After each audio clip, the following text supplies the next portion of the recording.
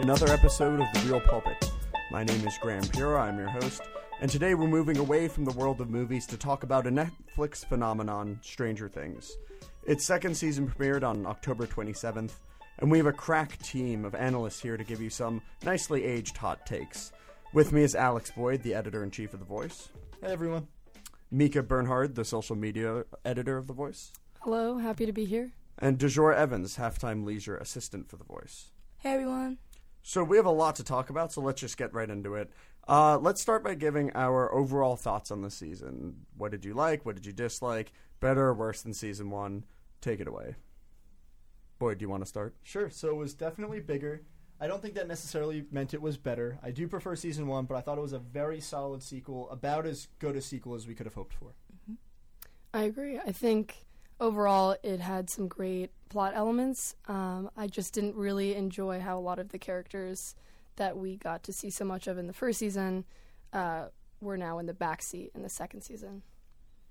Yeah, I agree. I really liked this season. Overall, I don't think it was better than season one, but to be honest, I had a little fear of this season. I didn't know if they were going to be able to live up to all of the hype, and I think they managed to do that. So, yeah, I think it was as good as we could have hoped for. Yeah, overall, I was definitely satisfied, and I do think that a bit of the novelty of watching, because the first time I watched the first season of Stranger Things, it just absolutely blew me away. And I didn't have quite the same feeling the second season, which makes sense, but I still think it was a really, really well-done season, and it lived up to my expectations. So let's get started with talking about the new character, because there are a ton of new characters who are introduced in the second season, and I want to start by talking about Bob, played by Sean Astin, because he is 100% my new favorite character on the show, and he meets a tragic, tragic demise that is completely unfair and unjust to his character. What did you guys think of Bob? Bob is a sweetheart. I loved Bob, except I didn't so much in the beginning. I was almost convinced that Bob was evil. Whole time, I was just watching. I was like, no, he's with the lab. Like, he's trying to get Will back into the Upside Down or something like that. Like, I was just convinced there was something shady going on with him. But there just wasn't. He was just that sweet and lovable the whole time. And I was really sad to see him go. So, yeah, I loved Bob, even though I had my suspicions of him in the beginning. When they had him dressed up as Count Dracula, I thought that was, very obvious foreshadowing that he was going to end up evil. But happy they didn't go down that route. Yeah. Oh, I thought for sure he was bad. When he was talking to Will in the car about standing up to the Mind Flayer, I thought he was absolutely bad. But no, I know, Graham, you've described him as another Samwise Gamgee before, which I think is very apt. What a sweetheart, and I loved the Goonies Easter egg references and just all the kind of 80s nostalgia he was able to bring to it. So loved the addition. Yeah. As sweet as he was, I have to disagree here. I think he was all too convenient for the plot. It was just too easy that he knew coding and that he knew how to operate the lab that he's never been in before. And he kind of just furthered the escape route. But he was a good addition to the group. You know, I think that's a good point. Something I know I've mentioned to you guys before was it was important that Bob died because somebody needed to die. Yeah. I just feel so comfortable and so safe with all these characters now that when Hopper was getting eaten or whatever under the tunnels, I was never worried for a second because I said they're not killing him off. Last season they killed off Barb. There needs to be a real threat. Somebody had to go this season. It might have been just convenient that they had some new guy to kill off. Right, and you have only so many options because they're not going to kill off kids. Yes. It's a Netflix show, not a Stephen King horror movie. True, but, I mean, did they have to do it in such a brutal way where... I actually did, on a pure storytelling level, I really had an issue with the way that they, edited the death of... Because he gets through the door, and it's very clear that there is one demodog chasing him, and it is behind the door. Yeah. And then another one just comes out of nowhere, which I guess just kind of ignored Joyce standing right there. Yeah. I don't Hopper know. I with thought his that gun at the ready. Yeah, and, I mean, we can get into that, the whole issue, the continuity issues with the guns and the demodogs.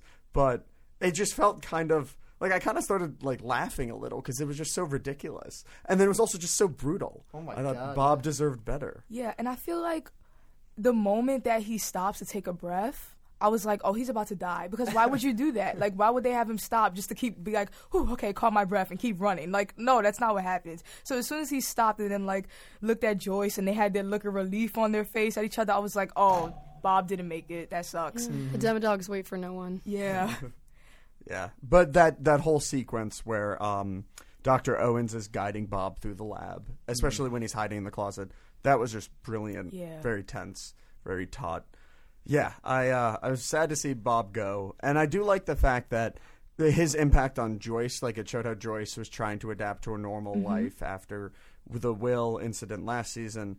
And then that just all gets thrown into upheaval. Yeah, that's a good point, too, because with, like, Bob, he mentioned moving to Maine, and, like, they could have had a normal life with that idea, and then he gets killed, and it's kind of like that whole idea of them having a normal life gets killed with him. Right. Well, I think we were able to see that Bob was really the perfect stepdad to Will. He really got him, and they're so similar. But, of course, nothing good happens to Will, so it could not have worked out. Yeah, actually, I have a quick question. For Alex's comment about somebody needed to die, do we think that Bob was good enough of a character to be the one to die? Like, does it still feel like it's too safe? Was Bob kind of like a Barb in season 1? I mean, everyone loved Barb and sort of got attached to that. I didn't personally, but and we can talk about that later. I need to butt in right now. Barb overrated. Like, that was ridiculous. The whole Justice for Barb thing, I think, is absolutely ridiculous. She was a completely tertiary character who was killed in order to demonstrate the seriousness and grandeur of the threat of the Upside Down. She got very little development. Yes, her death, I will say that her death was unnecessarily brutal. Yeah. But for a character who had like 15 or 20 minutes of screen time and was killed because of Nancy's actions, which we'll get to later, I thought that the whole Justice for Barb thing was ridiculous. I am more on board with Justice for Bob because the way that he went out was just awful. I just want everyone to let the record show that Mika does, in fact, have a Barb sticker on her laptop. Yes. I 100% agree with Graham, though. Barb, all of that. Barb and Bob. Barb and Bob. Great names. But, yeah, I didn't care. Well, I cared about Barb's death in the sense that I cared about the fact that the Upside Down was now a real threat. Because she died in, the second episode of season 1? So, it proved to me that this was something that was to be feared, that, the Upside Down, the Demogorgon, whatever, wasn't playing any games. But I didn't necessarily care that it was Barb that died. So when there was all this Justice for Barb stuff, I was just like, okay. Also, what doesn't really make sense to me, going back to season 1, is the idea that Barb died and Will didn't.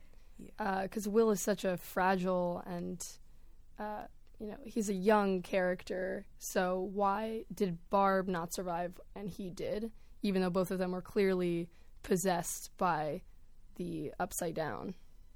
That's perfectly valid question. I think it's probably because Will is a better lead character than Barb is, maybe. But yeah, I think that again, I think Justice for Bob should be a thing more so than Barb. But I don't know. Do either of you guys want to step in here and advocate for Barb here? Yeah, let me speak for the majority of America. So. Well, here's why there doesn't need to be Justice for Bob. Everyone paid attention when he died. People were upset. You know what happened when Barb died? Nothing. There were no search parties for Barb. No school assemblies for Barb. Nobody cared. And you know what? Maybe there wasn't a ton of development. She was relatable. Hey, I get Barb. I think I have a little Barb in me. We all do. I hope so. Don't we all? Right? And I think Mika's question's a really good one. The only thing that I can think of is we see the Demogorgon actually attack her in the pool. We just see Will kind of disappear to the Upside Down, and we know that he was running from the Demogorgon from his conversation in the wall. They did say he's a good hider, he was hiding. Good hider. So my only thought is maybe the Demogorgon doesn't actually capture him in the Upside Down until the very end. Maybe he just carried him softly into the Upside Down. Didn't hurt him. He didn't hurt him. We can hope. I don't know. But I think that's one of those things that you don't really think about because the show's so good. You only think about it afterwards. Yeah. There are a lot of times when you just have to suspend your disbelief with this. Yeah. But Bob's death was a hard one to stomach, but it was for all of the characters, unlike Barb. So, that's true. Valid point. You know what? I think Barb was probably more a victim of bad writing than anything else. But yeah. So the other new characters include Dr. Owens, who is played by Paul Reiser, who, if you guys have ever seen Aliens, he's probably best known for his role as Burke. And in Aliens, he's an absolute slimeball who almost gets all the characters killed after betraying them. So I was just waiting for the moment when, like with Bob, I was waiting for the moment where Dr. Owens revealed himself as like this really evil, manipulative character, but he really wasn't. He was kind of in the same vein as Bob, like heroic in a way, choosing to stay behind in the lab. And also there's that moment at the boardroom that, Boyd, you talked about earlier, where he like comes out and says that he doesn't want to let Will die, which is a really powerful moment. Yeah, I thought that was actually more compelling to me than his decision to stay behind in the lab, which, is a little more cliche. Nothing wrong with that. It's kind of a show that plays on tropes. But I thought that was just a really powerful moment, and the first hint we got that he was more than this lab role, more than another Dr. Brenner. And so that's what really that was the turning point for me. Which in the beginning was mysterious because we saw the perspective from the scientists or government workers analyzing him, checking Will to see if he was medically sound, but we weren't sure of whether or not he was a villain or not. Yeah, and for a lot of the beginning of the season, it seemed like they weren't doing enough, but for like malicious reasons, like they may be covering something up or like not wanting to help Will. But then the scene that you mentioned, the lab scene, when he's like, no, I'm not going to kill Will, an innocent child, shows that that's not necessarily the case. And I just loved that contrast with him and Dr. Brenner. Like, Dr. Brenner was the classic evil, just like, evil scientist doing these awful experiments, and he was the worst. And Dr. Owens just seems like someone who is a scientist who wants to, like, solve this upside-down puzzle but isn't necessarily evil because of that. And I really enjoyed that. I do have one problem with Dr. Owens. This is something I've told you guys a lot about in the past, and it's that when Jonathan and Nancy trick the lab into bringing them in, he just tells them the whole plan and lets them go. What is up with this lab and just letting go everyone who breaks in? In season 1, when Hopper breaks in, they just dump him back in his house and put a little bug in the light. Yeah. Do they not know how to be evil? Who has taught them how to be evil? They don't know what they're doing. It kind of makes you question how they're able to conduct such a grand conspiracy and all these cover-ups when they have such blatant security flaws. But again, that's nitpicking the overall show. I do think that one thing that's interesting is how they go away from sort of the government conspiracy angle, and in the second season, whereas in the first season that was such a strong part of the show, and here instead you get the feeling that like the government and the characters are on the same side and they're both fighting for the same thing, which I thought was kind of a nice, even though I love, like, the conspiracy angle was one of my favorite parts about the first season, but I kind of liked how it was now everyone was on the same side. And it felt like the characters were working together in a much more organic way. Yeah. Which I thought was kind of refreshing. I'm glad they didn't just try to redo what they did in the first season with that. Yeah. So after Bob and Dr. Owens, we also had 2 new sibling characters, Billy and Max. And I think that these characters are significant enough to sort of take on their own. So Billy, I really, really did not like, both as a character and just like as a creative part of the show. Yeah. He felt very cliched and forced and very one-dimensional. We did have one scene where it shows that his father is abusive towards him, which sort of humanizes him more, but I still really did not like Billy. Yeah, and just like Max replaces 11 in terms of being the only female character within the group, I think Billy was this replacement for Steve's former self. Because if we go back to season 1, Steve was almost more hated than Billy was. And he has since reformed himself. But he was that typical high school villain that everyone frowned upon. Yeah. I didn't care for Billy at all. Almost every scene that he was in, besides the scene with his dad, because that sort of showed more layers to his character, and I enjoyed that scene. And the other scene with Mike's mom. Besides those 2 scenes, every other scene that Billy was in, I was just frustrated that he was there. I didn't really like him. I couldn't tell why he was so mean to Max or what his deal was against Lucas. I don't know if it was racism or he was just like very just petty. I don't know what it was, but I couldn't. Protective, perhaps? Yeah, maybe very protective, but I didn't understand why he felt the need to be that protective. It seemed that he didn't like Max anyway. So I didn't really understand that either. I didn't get his motivation at all, and I just felt that he was too forced, too in there to be, like you mentioned, a replacement for Steve and his jerk friends back then, and maybe Troy as well. He just didn't seem, I didn't like him at all. Yeah, I mean, I hated him, but I think there's something to be said for just a really evil villain that everybody hates and has basically no redeeming qualities. Yeah. So, I mean, it was fun. It was kind of fun to see him fight and get his comeuppance from Max at the end. But, I mean, yeah, not the most interesting character. I think you guys are dead on. I was watching Beyond Stranger Things because that's what I do with my time. And the Duffer Brothers mentioned how they felt there needed to be a human antagonist in Season 2, whereas in Season 1, right, you had Steve and you had Troy. And I think Billy and Troy are both these really Stephen King-style child villains who are just so irredeemably evil and, like, very racist. And they're beyond bullies where they carry switchblades and actually want to kill the people they're bullying. Yeah. Which is bizarre. I thought it felt very Stephen King-y, so maybe that's why I was a little more okay with it. But it definitely felt refreshing to have this human antagonist, like you're saying, because so much of the show is just about fantasy and these characters or these villains taken from Dungeons and Dragons. So it was nice to see, or not nice, it wasn't nice to experience his villainous character traits, but it was refreshing to see how they play into this idea that there are demons beyond the upside down, within the home and within the family. And before we move on, I do just want to say that, DeJour, the scene you mentioned earlier is 100% the best scene in the entire show, when Billy goes to Mike's house and he and Mike's mom flirt, and it's just perfect. Please don't let it be over. Perfect. I want more. Yes. Best romance on the show. I'll say it. I'll say it. Oh, yes. And because you also had Mike's dad, who is one of my, I think is the most underrated amazing. character. He's my personal idol. Yes. I'll say it. He's my hero.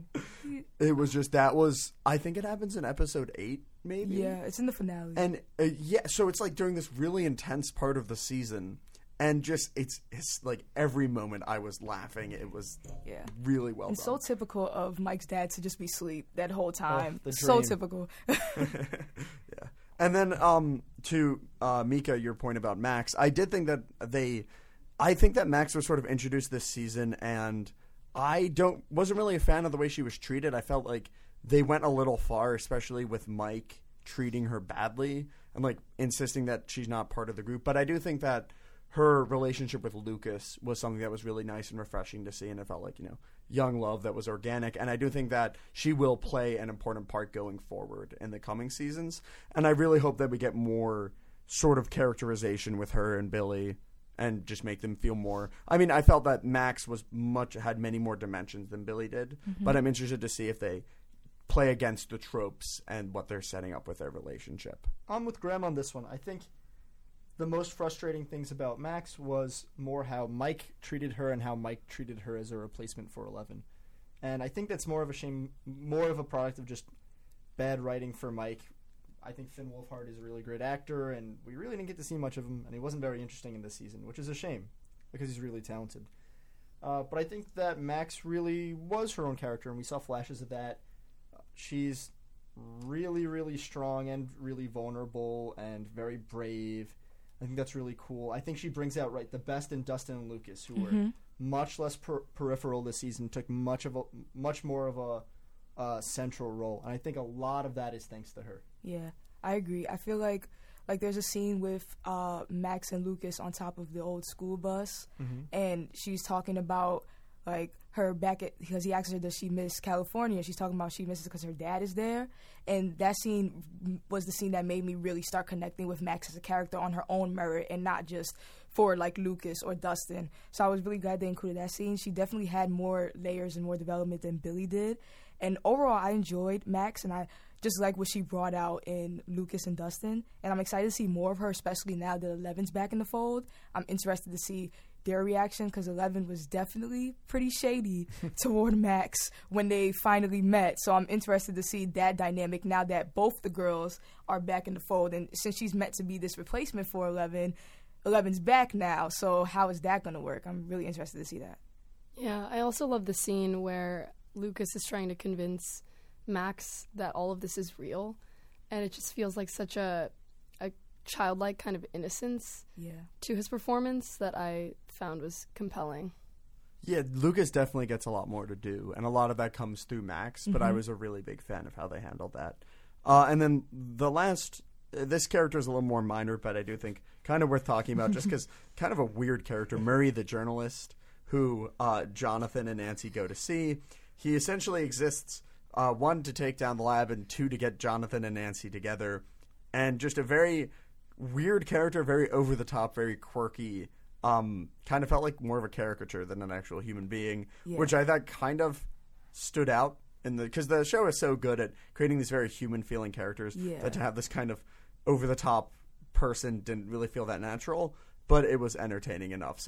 And he wasn't in the show long enough to really annoy me too much.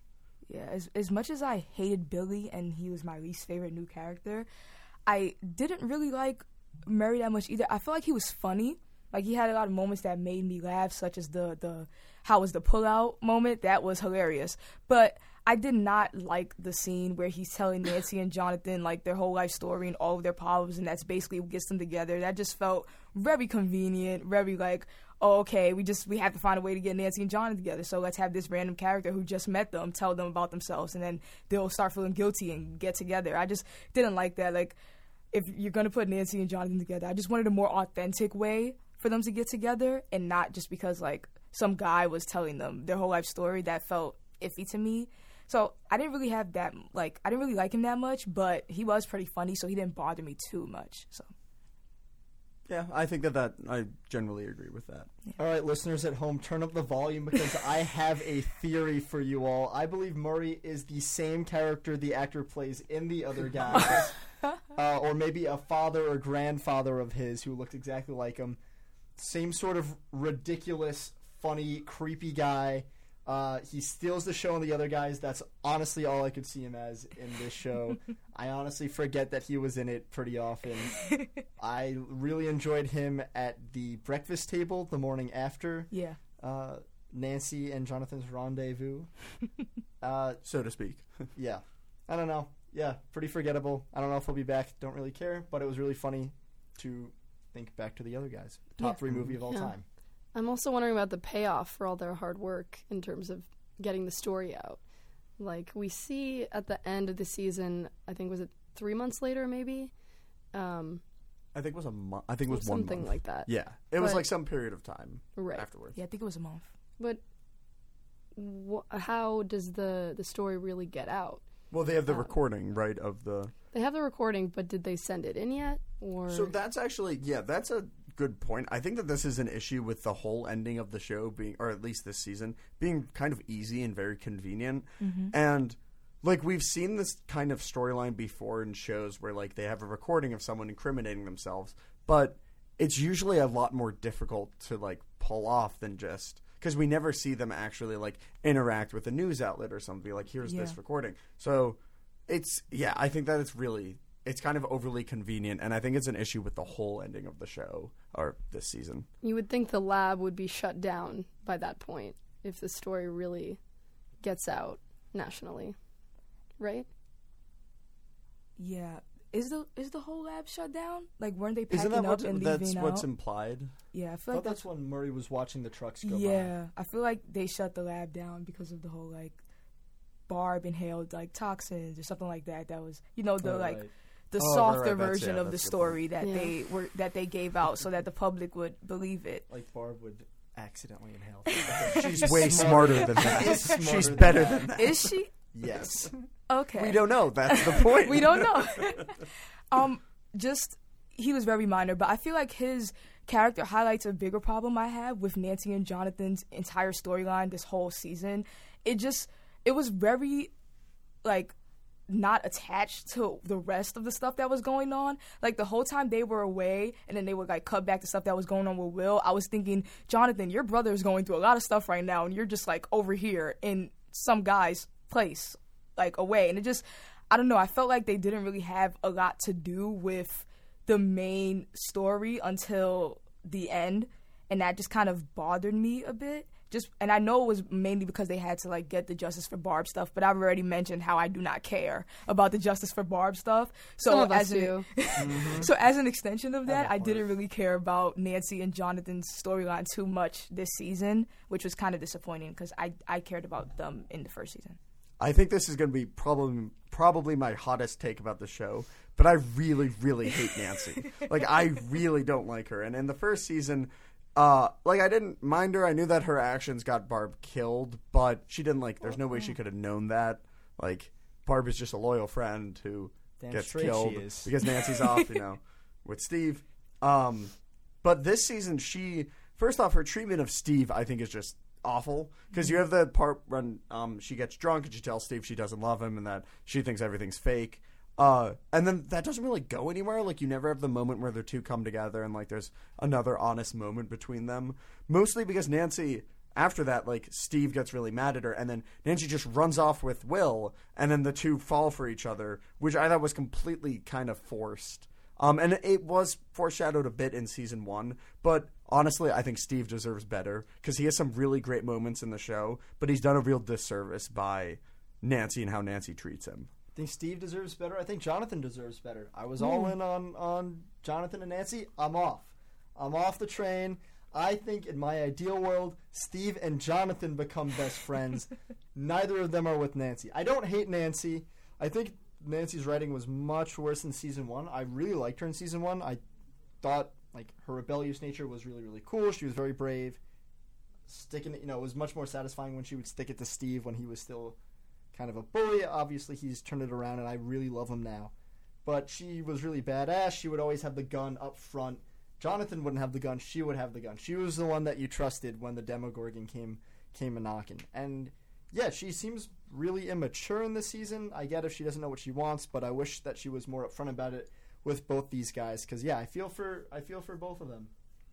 Yeah, I agree. I don't know. I just really don't like Nancy. I think with Nancy this season, they were trying to play up the whole angle of her being very distraught over Barb and not necessarily making the best decisions because of that. And I just feel like it didn't work as well as maybe they intended it to. I don't hate Nancy. I don't love her either. I'm kind of sort of in the middle with Nancy. I don't have too much of an issue with her. I also really didn't take that much of an issue with her for most of the season. I also didn't like the way she treated Steve, but not until after the drunken rant. I didn't take too much issue with them until the fact that after she goes on a drunken rant and then she doesn't address it afterwards was my problem with Nancy, that she just sort of let it sit and didn't really talk to him at all. That was my problem. But overall, Nancy was just kind of meh for me this season, which I think is even worse than hating her, because at least hating her, you have an opinion, but when she's meh, she's just meh, and I didn't really, I'm just frankly a little bit confused by her relationship with Jonathan in terms of their romance, because it seems like they bond a lot over their mutual interest in getting the story out and really spreading awareness about what's happening in the lab, but Steve could have just as easily been that guy helping her out. He fought the Demogorgons. He knows what's happening. And he's a good guy. He is reformed. So he easily could have been the character that Jonathan was this season. He's also the one who's going to the dinners with Beth's parents, even though he really didn't know Barb at all. So I think that's really important. Yeah. Yeah. Steve gets a lot of really good moments in this season. The one that comes to mind is when the kids are in the bus and they're trying to lure Dart to them, and then Steve goes out with a bat to try to find him and then gets surrounded. Loves that bat. Yeah. I really there were some very heroic moments from Steve that felt very earned, and I really like what they've done with his character. They set him up as this archetypal bully, the hot shot who's king of the school, and then they completely have turned that on its head within. Yeah, I honestly loved Babysitter Steve. He was amazing, and all the memes about him being one of the great supportive moms and Stranger Things is just perfect. I really love him and Dustin's relationship. Mm-hmm. I felt like Steve made Dustin better this season. And I loved his interactions with the kids. I loved when Billy came and he was very protective over them. All of that was great from Steve. He probably had one of the best arcs this season as a character. And yeah, Steve, 10 out of 10 for me. Yeah, I think that's a really good point. I love the friendship between Dustin and Steve. I thought that was one of the better, stronger relationships that you don't really think of when you first start the season, but they like the two of them on sort of like a buddy cop road trip type of thing as they go looking for Dart. I thought that was absolutely hilarious. Transitioning more to talking about like Dustin and some of the returning characters, because the core of Stranger Things really is these characters, the kids. And a relationship, besides Dustin and Steve, that really does get some development this season is the friendship between Mike and Will, which gets a lot of screen time and probably really like the thrust of both of their characters, at least more so for Will, or sorry, more so for Mike, is their relationship. What did you guys think of the way that the season handled Mike and Will's friendship? I really loved seeing them interact, especially during the scene, the Halloween trick-or-treating scene, where Will and Mike are just sort of off on their own, and Mike's really upset about Max joining with the group, and they're sort of in the background just talking, and Will has another one of his episodes, one of his moments, and Mike comes in, and it's like it's clear that they have a really strong bond there. And just to go off more on talking about Will, I really love Noah Schnapp this whole season. Will, for me, was the breakout character this season. I thought I'm kind of over seeing Will being tormented so much, and I hope next season they move away from Will as sort of the one who, like, the propeller of all the incidents. But it didn't mind watching it again because Noah Schnapp did such an amazing job pulling it off, and I was just so blown away by his acting and his ability to carry scenes that are actually really difficult even for some adults to do. Like that scene where he's tied up and he's screaming, "Let me go, let me go." That's not easy to pull off, and he did an amazing job. So I loved Will. He was great. Yeah, just please let Will go on vacation the next season. It is brutal. It was kind of a full-on Exorcist scenario this season, and it just hurts to see. Love to see those moments between Will and Mike, and I thought those were some of the few really valuable Mike moments throughout the season, unfortunately. Would love to see more of that, too. Yeah, Mike sort of gets the short end of the stick from the kids. He doesn't really have that much to do, and it's kind of a waste because Finn Wolfhard is such a talented actor. But the moment when Joyce, Jonathan, and Mike are trying to bring Will back, and you have this very emotional moment when they're talking about their memories with Will. All three of those actors just pull that off really well, and I think that's one of the strongest moments of the season. I think Will's performance definitely reminded me of, going through puberty.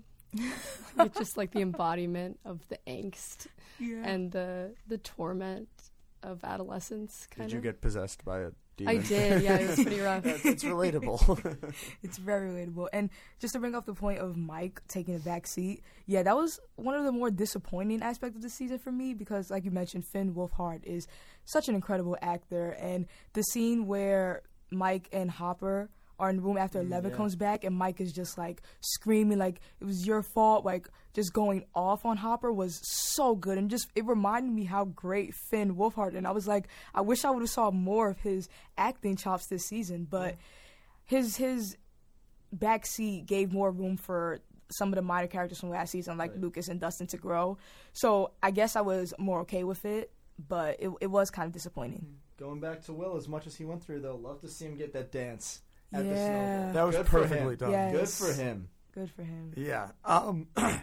And then the other character we mentioned with Steve was Dustin. And actually, this was something I thought that I didn't really like about this season, was that outside of Dustin's sort of buddy-buddy relationship with Steve, Dustin was kind of annoying, but also took actions that were so stupid and wrong, and lying to his friends, lying to his mom, which both of those felt very mean-spirited and very unlike Dustin, and putting people in danger, and the whole Dart storyline didn't really work with me that much, because I felt like that sort of went against, Dustin was always the earnest one. That didn't really connect with me. I thought it was completely out of character. In season 1, he is the voice of reason among the friends. He's the one who's maintaining the party, telling Mike and Lucas when they were being unreasonable. he's the mature character, and he's the complete opposite in season 2. It's so obvious that this thing is evil, and, you know, why would Dustin, of all people, go against the advice of his friends? What it does do, however, is I think it brings out the underappreciated aspects of Lucas. I loved Lucas in season 1. Everyone thought he was mean, but he was the necessary pragmatist. Yeah. You know, Eleven was a stranger to them. I don't know if they could have trusted her. Obviously, now they can. But I think you need that kind of hard-ass voice of reason sometimes. And you know what? He was dead on about Dart. So I think people can see that Lucas is often right, and that you need that voice in the group from this exact situation. Yeah. Yeah, Dustin kind of felt like a caricature of this comedic element that he was in season 1, and it felt a little bit cringy to watch him not be taken seriously by anyone. But then again, it kind of makes sense when he went through all of these really just irrational actions, like feeding an animal that is clearly gonna murder your cat someday. Yeah, I recently rewatched. Yeah. Oh, definitely. No, I recently rewatched a few episodes of season 1 with a friend who's starting Stranger Things, and watching Dustin in that season and thinking about him in season 2, I was just like, oh yeah, Dustin in the beginning of season 2 was kind of annoying. Like, it was, I agree with Alex, it was completely out of character for me, and I just felt like I just wanted him to stop being so frustrating, you know, and get back to the Dustin, the voice of reason, the mature one that we all knew and loved.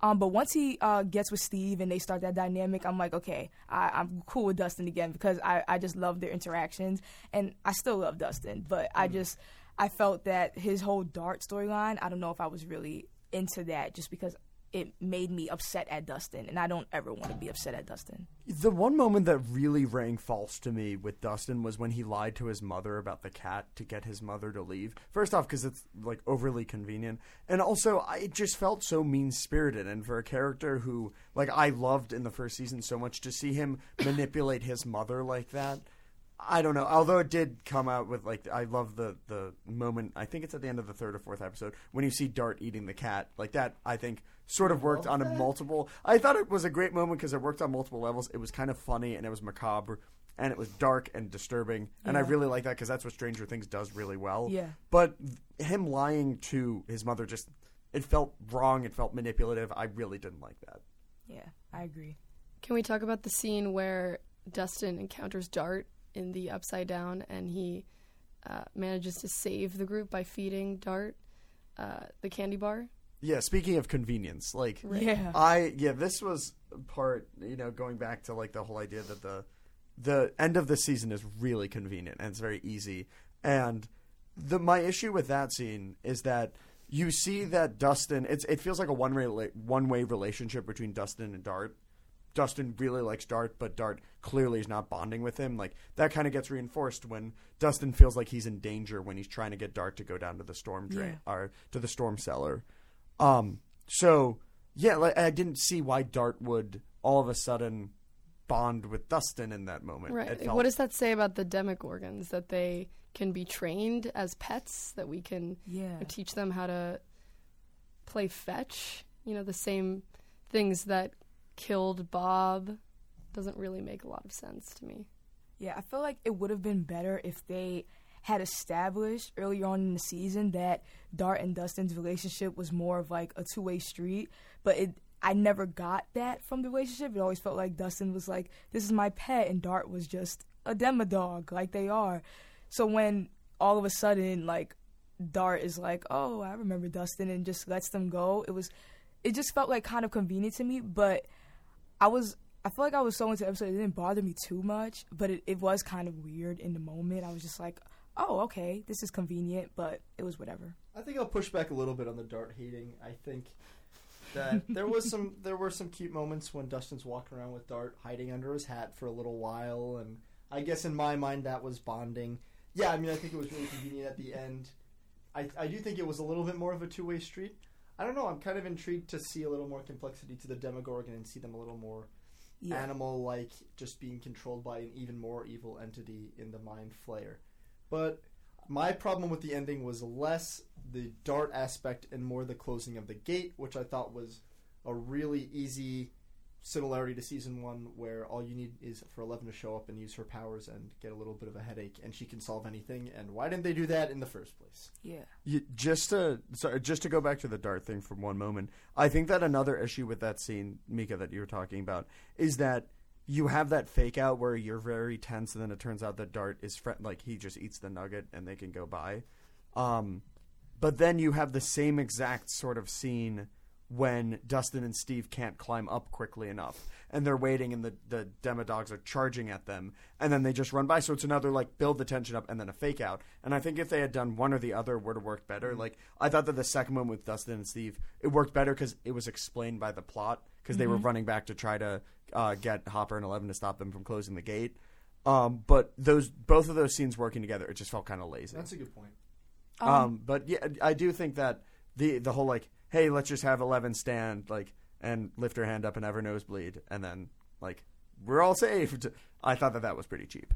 I feel like this brings up an interesting question, though, about the Demodogs and all of that, because, so if they're all, like, these things that are controlled by the Mind Flayer, then if they are no longer controlled by the Mind Flayer, can they just be pets or something like that?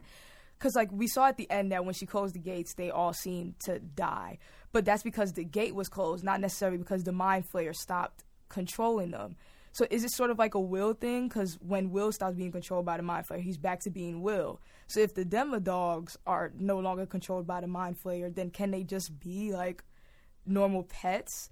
I don't know if there's an answer to that question, but... So I'll ask this. Was the Demogorgon in Season 1 controlled by the Mind Flayer? I think that's a really good... That is a great question. Really good question. And I think, like I think so. I think that the Mind Flayer... Because clearly at the end, the Mind Flayer is just pushed back. He's not defeated totally.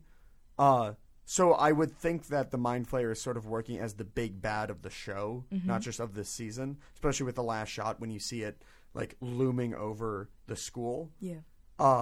But, I mean, I think the answer to that, this is something that they may or may not go into, but I would think that the answer is yes to that question. Yeah, and it also makes you wonder whether or not the Mind Flayer has emotions or some kind of sentient capability, because we know that from Will, he mentions that, you know, this Mind Flayer or whatever entity is possessing him does not like the heat, and he knows that Will is a spy. So there's definitely this kind of human-like aspect to this monster, but we don't really know too much, and I hope they explore that in the coming seasons. Yeah, a more layered villain than just, like, the evil Demogorgon, I think. Yeah, and this also leads to a question that I've kind of had with the season as a whole, but at the end, when they exorcise Will and he's no longer possessed by the Mind Flayer, he seems to go back to normal 1 month later, where he's just Will again. But earlier in the season, he was still having these flashbacks and these episodes of the Upside Down before he even got possessed. So does him no longer being possessed free him from those episodes of the Upside Down? Because he was still having them even though he wasn't possessed yet. Because what I thought was that he got possessed in the field when the Mind Flayer, like, entered him and all of that. And that before that, he wasn't necessarily possessed. He was just having episodes. But was he always possessed? That's a great point. But I think we need to consider this idea that the Mind Flayer is not necessarily an entity that needs to enter you physically to be a villain. Because this whole villain came about in the first place when 11... was in the lab, and she somehow encountered the monster in her telekinetic foray. So I don't think this is the traditional monster that needs to physically enter you, if that makes sense. I think that's a really good point. I also think there was some physical connection because he coughed up a little slug of a Demogorgon or something like that. So I think he had some sort of connection, and then when he was physically captured, that made it imminent. Yeah. To nitpick the ending a little bit more, one thing that kind of annoyed me was it's pretty clearly established in the second to last episode that guns have no effect on the Demodogs. Like, we see the guards shooting at them have no effect. Hopper tries to kill the Demodogs that are eating Bob, and it fails.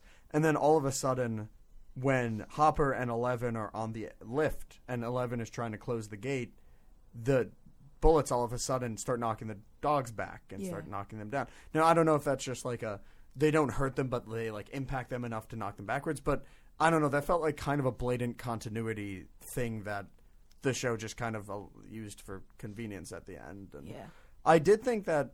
What did you guys think of the idea of, like, instead of having one Demogorgon in the first season, which was the concentration, the show kind of does what sequels do a lot, and they just had more. Like, they had more Demodogs, more threats. What did you guys think? Did that decision work for you guys? Because for me, I kind of like the singular antagonist that the Demogorgon represented. The Demodogs, not that they didn't work, but I think I preferred the Demogorgon in the first season. So then you're implying that the Demodogs are different from the Demogorgon in the first season. Is that something that's established? They're different, like, beasts, right? Are they? Because they look very similar. They have, like, confused. The same... they seem like they're from the same... I'm forgetting my basic biology species, I think. But they seem like they're different. Like, because the Demogorgon did not run the way that the dogs do. Yeah. Yeah, and it was actually... there was someone who played the Demogorgon in the first season. That is true, yeah. For the listeners at home, I would like to remind everyone Graham was required to read On the Origin of Species for an English class this semester. Shame on you, Graham. But yeah, really interesting point, Mika. In the first season, it was about half an actual actor in costume, half CGI. This season, there was a lot more CGI. It didn't bother me so much, and the whole bigger sequel concept didn't bother me so much. I agree I preferred the singular antagonist. I don't know if it would have done the same thing in this season. I think it would have been a little convenient if there was all of a sudden, the Demogorgon disappears to the Upside Down or is destroyed, and then here's the new thing that they have to battle, and it's very similar. Here's a monster of a slightly different creation. So I like that this antagonist still had a connection to season 1. It seems like there's some continuity there, which I appreciate. Didn't like it as much as the first season, but I guess I don't know what their options were. Yeah. True. Right, and I think the comparison almost goes out the window because you have this new threat of the Mind Flayer, which is almost, so much bigger. I do think that the Demodogs work as, like, sort of minions of the Mind Flayer, which I think is a neat idea. So, yeah, maybe I guess I kind of take my point back earlier. The Demodogs did work. I didn't mind the bigger at all. Like, I enjoyed that. I was like, oh, a villain that's 10 times as much as the Demogorgon from the first season. What bothered me was the ending of the bigger villain. Like, if you're going to have a bigger villain, the stakes should be a little higher for the ending.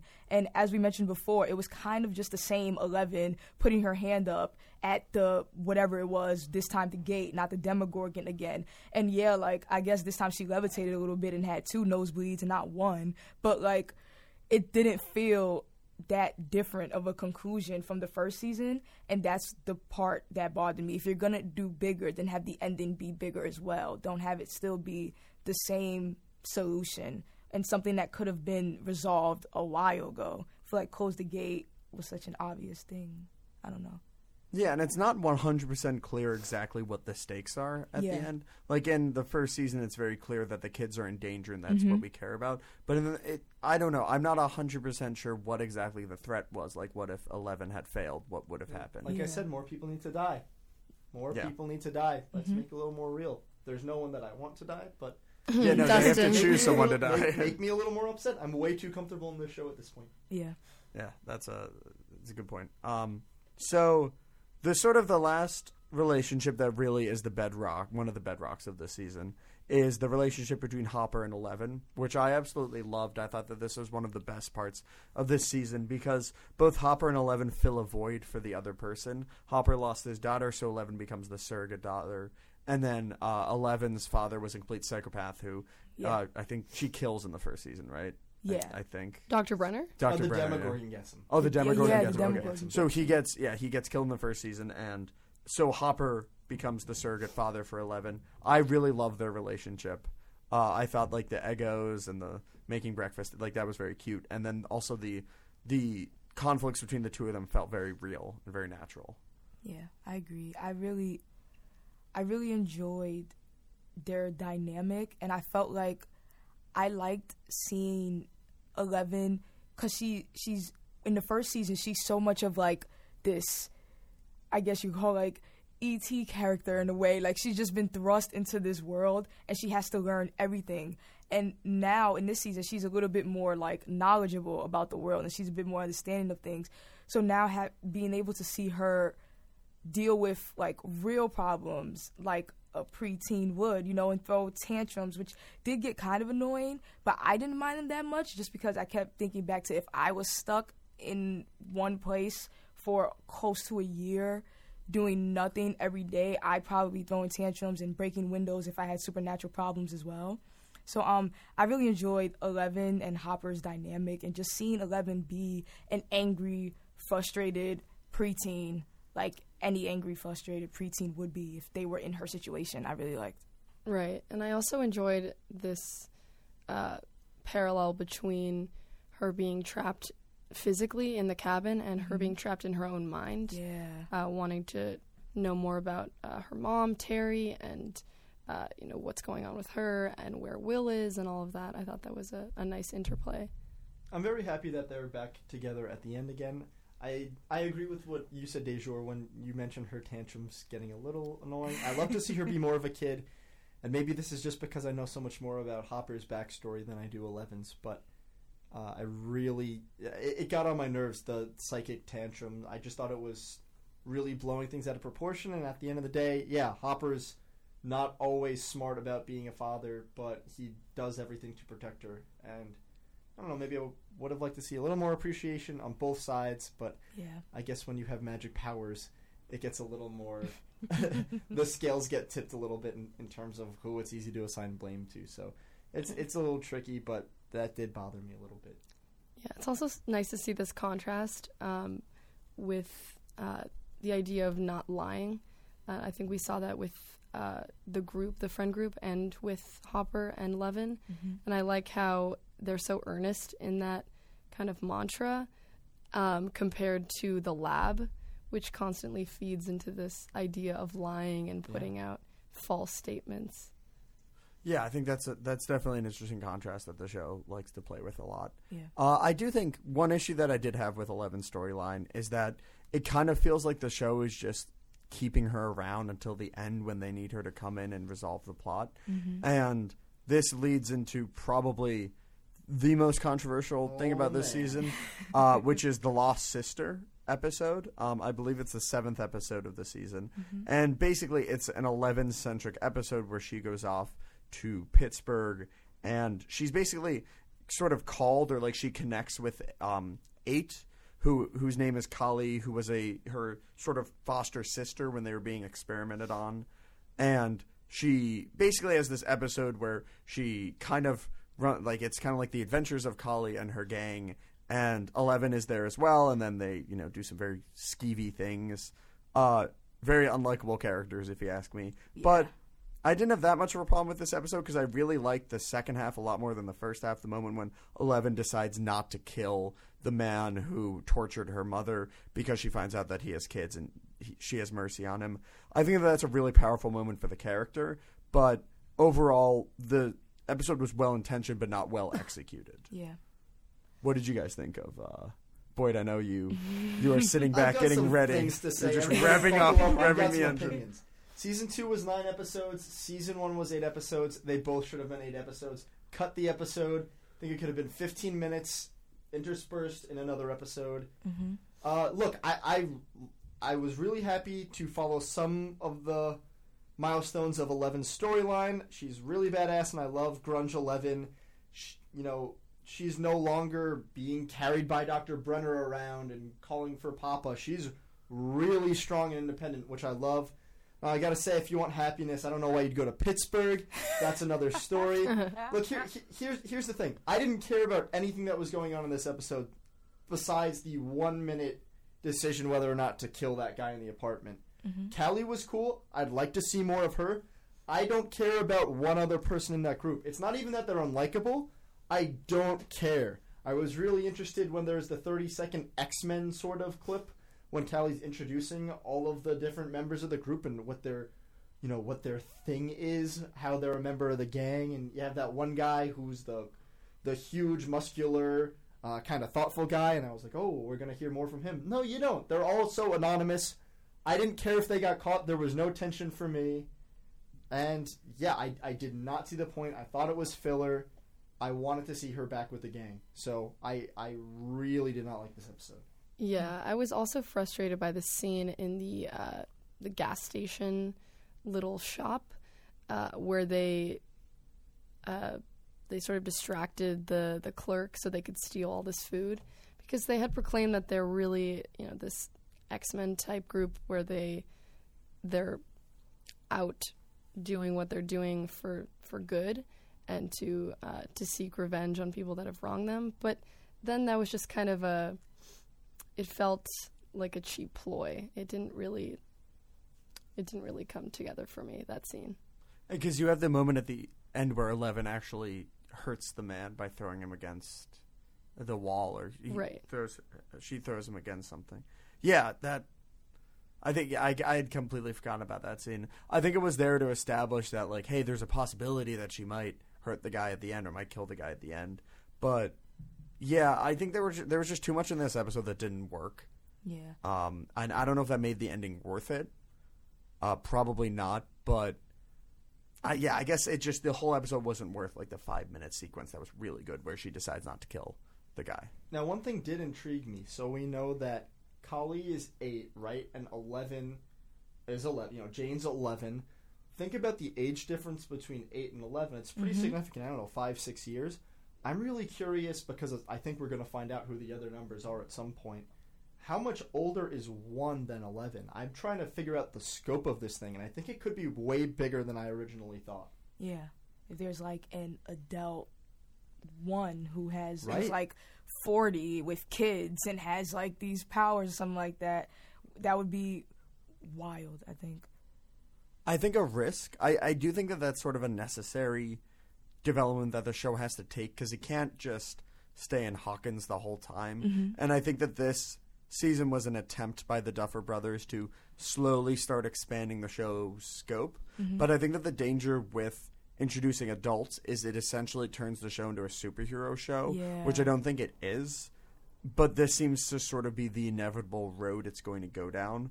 So, yeah, I don't know what they can do. That's the thing, is like I feel like this is what it has to do, and I hope that they're certainly more clever than I am in coming up with like good, creative ways, so it doesn't just turn into kind of this generic, like, these kids have superpowers and they can do this and that and they battle this evil. Yeah. Because I think that would be doing a disservice to how original and creative the show is. Yeah. I worry that they will later introduce a plot twist where one of the main characters has actually been in the lab before and is maybe just repressing their powers. Ooh, like who? I didn't think much about this before, Maybe but Will? Perhaps. That's why he keeps getting targeted. Joyce can't take that. Yeah. Joyce cannot Yeah, Joyce would have that. a mental breakdown if she hasn't had already like 7 of them. Yeah. That would be terrible. Maybe we're selling Joyce a little short. She's getting tougher. Yeah, She's yeah, tougher she is along getting the way. tougher. Poor Joyce, poor Will. No, I would hate that. I would so hate that.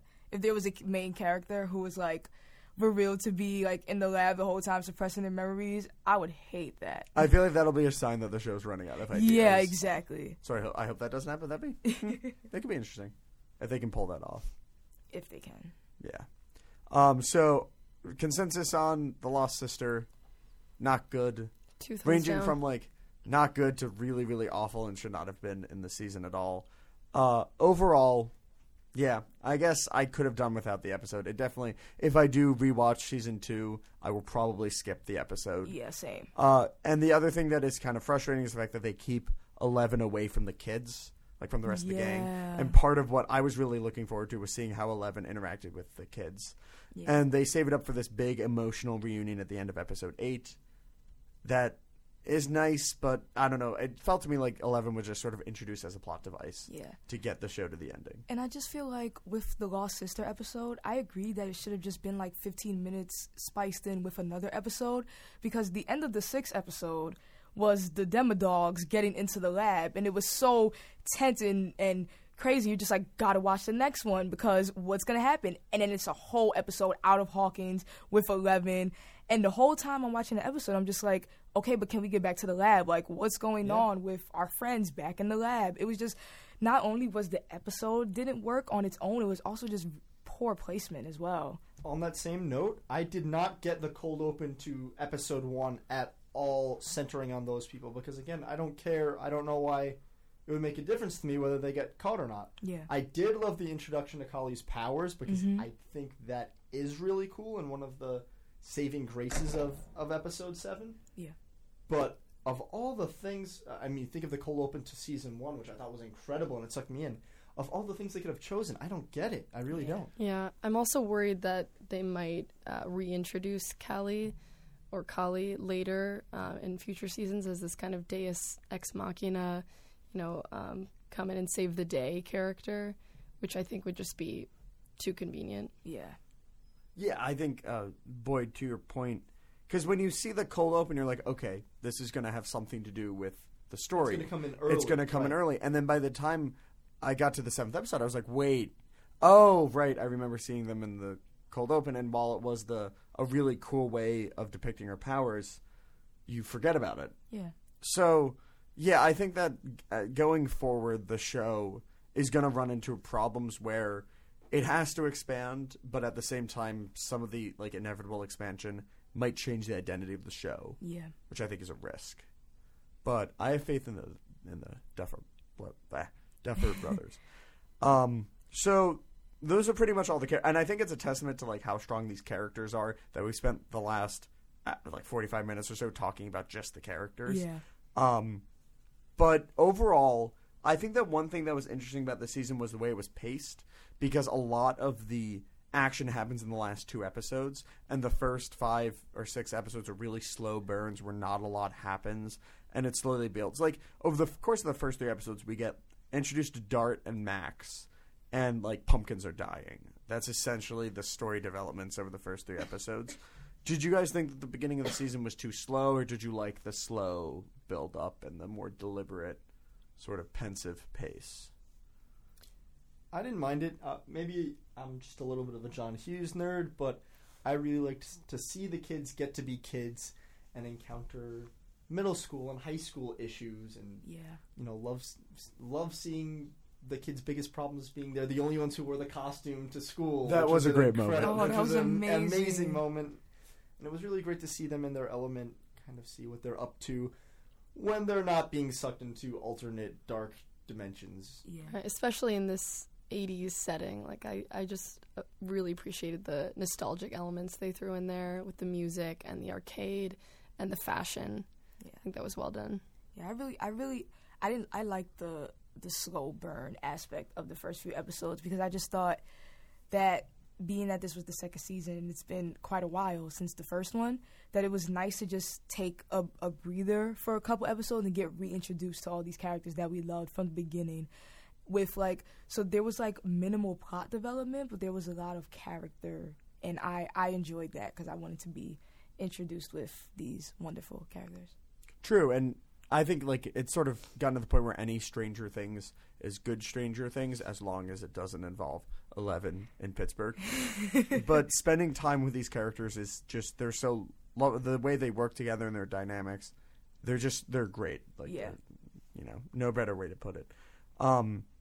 And one thing that I sort of realized from this, or I sort of took away from this season, is they seem to tone down the references and the allusions to the 80s, which I think is so prevalent. It sort of goes from a homage in the first season to kind of ripping off a lot of what was done in the 80s under the guise of here's a reference to something you recognize. So I'm sort of interested to get your guys' thoughts. Obviously, we're not children of the 80s, but I'm sure we've all encountered enough culture from the 80s to understand a lot of the references, and I like the fact that it seemed to move more away from sort of blatant rip-offs to more like, it felt more like homages this season.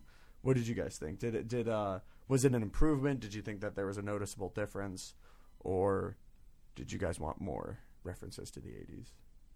I don't know if I totally agree that this is a less 80s season than season 1. I think that kind of, you have the cutesy Dungeons and Dragons frame to season 1, and in this I thought it was Dig Dug, which I think is a very 80s, 90s thing to use to frame the rest of the action or hint at the rest of the action. And I guess I thought the arcade played a really large part in that. I also thought the music did a really good job of maintaining that 80s feel, especially at the Snowball. Yeah. You had the police, you had Elizabeth Newton-John, and it was really fun. And so I thought that they didn't miss out on any of the fun that they brought from really pushing the 80s to the forefront in season 1.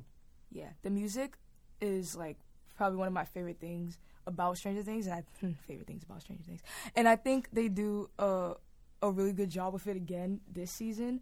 I had a very strong reaction to hearing "Should I Stay or Should I Go" again during the scene where they're trying to like get Will to remember who he was, just because that song played such a pivotal role in the first season, and hearing it again I was like, oh my god, yes. And they did a really good job with using the music not just as references but as like plot devices as well. Like you mentioned the Snowball dance, and that end scene, they played the police. What is the song called? Oh, Every Breath You Take. And when they're like doing the ending and it's turning to the upside down and you're seeing the shadow monster, the exact lines from the song they use is "Can't you see you belong to me?" And then they're showing the shadow monster, showing kind of how the shadow monster in the upside down is saying, you guys all still belong to me. Like, you're still playing my game. I thought that was so smart and so clever. And I just love what they do with the music and all of the 80s references. I think that this season, I feel like this season was still just as 80s. I do agree that it felt more homage than rip-offy, though. Because there was some parts of season 1 where I felt were a little rip-offy more than homage. And this season didn't do as much of that. So I agree with that point. Yeah, very scientific terms we're using. Yeah. Yeah, I think the song selection in this show is really on point. Mm-hmm. And I also liked the use of Every Breath You Take, because it also calls back to the fact that I think Max keeps calling Lucas stalker, and the song is about stalking, which I hadn't made the connection to the Mind Flayer, but that was sort of my takeaway, and I was like, oh, that's a nice joke that the show is sort of going. So it works on a number of layers, and I think that's interesting. So to wrap up, we've been talking for a while, but where does the show go now? Do you guys want to see an expansion of the mythology, or do you want to see these characters just continue to sort of, be the central focus of the show? We have the moment where, I guess 11 is now Hopper's adopted daughter, or something, like the birth certificate I think it is forged, or I don't know if it's legit or not, but either way, that is going to be a relationship that keeps getting expanded on, and we've mentioned before that some of the new characters are going to keep getting developed. But do you think characters are going to die next season? What do you want? I guess, what do you think is going to happen, and also maybe what do you want to happen? I certainly want, not that I, want characters to die actively, but I want to see the stakes get raised a little, like Boyd was saying earlier. Yeah. What I really hope for personally is to see more development with Billy and Max, and see more backstory, and to see how they play a role in eventually defeating these monsters. Yeah, I agree. And I feel like, because in that end scene with Dr. Owens and Hopper, he mentions that 11 can be out in the open, but just give it a few more months or a year, I think he says. And if the show does the same thing they did last season, where they skip a year in the season, which is probably what they would do since these kids are growing very fast, that would mean that 11 can now be out in the open. And does that mean that she's going to school now? What does 11 being known to the world, in a sense, as a person mean for her character? I want to see 11 interacting with society, not just interacting with the characters that we've already seen her interact with, not just interacting with Hopper, but now interacting with the larger themes that some of the other kids have to interact with. bullies in school and other people. We see a little bit out of season 1 when, like, she takes down Troy and makes him pee himself and stuff. But, like, I want to see the 11 that we now know, the badass, independent 11, interacting with society. I think that would be really cool to see. Yeah, imagine her ordering waffles in a restaurant. Exactly. Yeah, by the end of the show, these characters are going to be completely grown. If they're doing 4 or 5 seasons and they're taking a year and a half in between, we saw how big the kids got. You know, I feel like one of my aunts or uncles. But we see how big they got just between seasons 1 and 2, and I'm really excited to see how they're going to change, you know, as they navigate high school life and the high schoolers as they graduate. Steve's going to graduate by next season. Yeah. And I think that the Duffer Brothers do have an end goal in mind, because I think that's important for a good show, is to have a end date when they want to wrap it up so they tell a complete story. And I think that by necessity of the fact that the kids are going to grow up and they're going to have to go to college, and then at a certain point, you know, they're going to, I don't know if they'll, like, lose what we loved about them as kids, but, you know, at some point they're going to move on. And, yeah, but when we see them all grown up, I don't know, that's going to make me feel so old. Yeah, but I guess I want to see where the show is going to expand to, but I don't want to see it turn into a superhero X-Men style Agreed. thing. Yeah. So yeah, any final last word on Stranger Things? I think we can all agree that the best scene in the whole show, I would say, is the Billy. Without a doubt. As we said earlier. Yeah. We'll end on that note. So thank you very much for listening. You can listen to more of the Voices podcast at the Voice Podcast Network on iTunes or Stitcher or Google Play. You can find them also on georgetownvoice.com. You can read more great analysis, news, hard-hitting features on georgetownvoice.com. You can find me on Twitter at Graham_Puro, where I tweet usually voice articles and retweet Yankee stuff and dog memes. So prepare yourself for that. Boyd, where can we find you on Twitter? AlexBoyd81. Also, mostly dogs, memes, New York sports. Very few original tweets, but I still love to follow. Yeah. And then I don't believe either of you are on Twitter. Anything you want to plug, though? Any articles coming out soon? Not at the moment. I think I'll have a Game of Thrones opinion article coming out soon. So, hot take on that one. We will look forward to that. And also check out my Justice League review, which is going on. Oh, yes. Going up tomorrow. I think the music is drowning us out, so no one will actually hear that last part. But, yeah, thank you very much for listening. Thanks, guys. Thank you.